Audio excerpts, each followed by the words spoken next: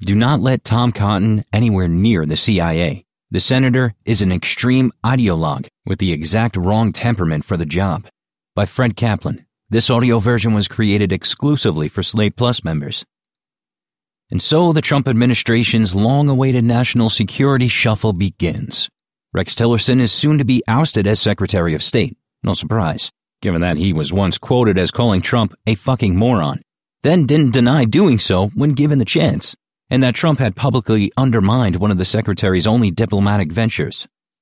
The New York Times reports today that Tillerson's likely replacement at State will be Mike Pompeo, currently director of the CIA, and Pompeo may be succeeded, this is reported as the consensus choice, but is not yet a firm pick, by first-term Republican Senator Tom Cotton of Arkansas.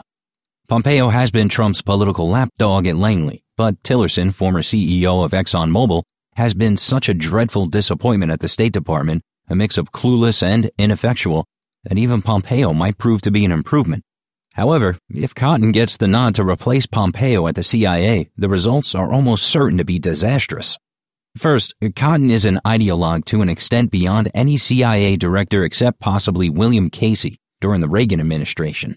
Since his election to the House in 2012 and then to Senate 2 years later, Cotton has taken outspoken stances far to the right on every issue, domestic and foreign.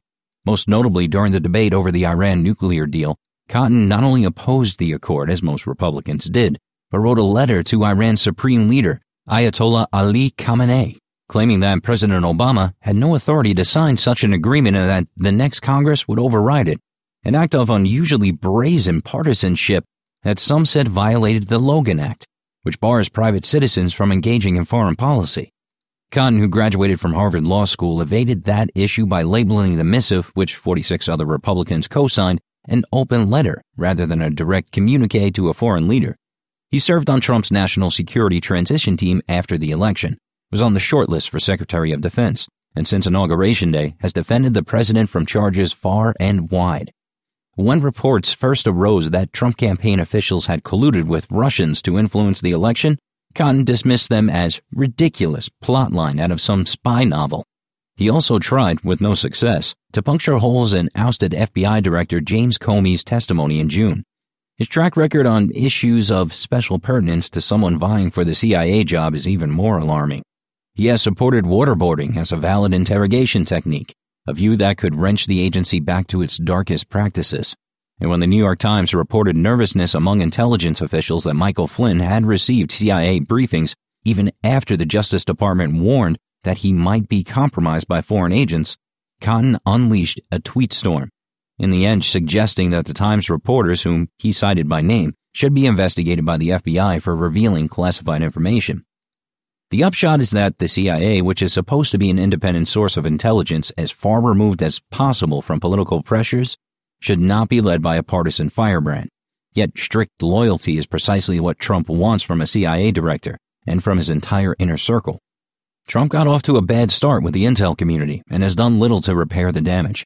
During the presidential campaign, he dismissed the unanimous intelligence community's estimate that Russian President Vladimir Putin hacked Hillary Clinton's campaign in an effort to help trumps their findings on Russian interference in the election, comparing it to the intelligence failure on Iraq's weapons of mass destruction. On his second day as president, he made highly politicized and self-serving remarks in front of the CIA's memorial wall. He has recently dissed James Clapper and John Brennan, longtime intelligence professionals who held senior positions during the Obama administration, as hacks. Pompeo, who before getting the CIA job was a Republican congressman from Kansas with Tea Party affiliations and financial backing from the Koch brothers, has done little to abate these concerns. He has at least publicly acknowledged that top Russian officials did try to influence the 2016 election, which sets him apart from Trump. But he also said the intelligence community had concluded that the attempt had no effect on the election's outcome. In fact, the intel agencies noted that there was no way for us to gauge whether it had an effect, in part because such matters lie far outside their purview. This is a subtle but serious distortion. Quite aside from these matters, on the basis of their records, both Pompeo and Cotton seem ill-suited for the job. They both sat on congressional intelligence committees and served in the military. Cotton as a platoon commander in Iraq and a logistics officer in Afghanistan.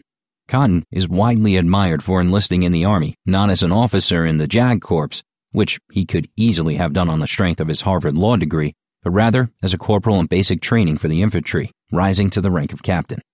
But unlike the vast majority of CIA directors, neither has experience in intelligence or in managing a large organization. Former officials who have worked with both men call them smart, enthusiastic, and say they study the issues, but they also call them green. One said of Pompeo, he's about certainty and answers, whereas the job is all about ambiguity and questions, and added that this is true of Cotton, whom he likes even more than Pompeo. This, too, is a trait that they share with Trump, who reportedly wants his intelligence briefings to cover no more than 3 issues, each in no more than a single page, with no minority views or caveats. Just the consensus conclusion, no ambiguities. This is dangerous enough in a president and potentially fatal in an intelligence director, who needs to go into the Oval Office at least knowing, even if he doesn't explicitly recite, the full range of possibilities. If Cotton is nominated for the job, he will almost certainly be confirmed. The Senate rarely eats its own in this regard.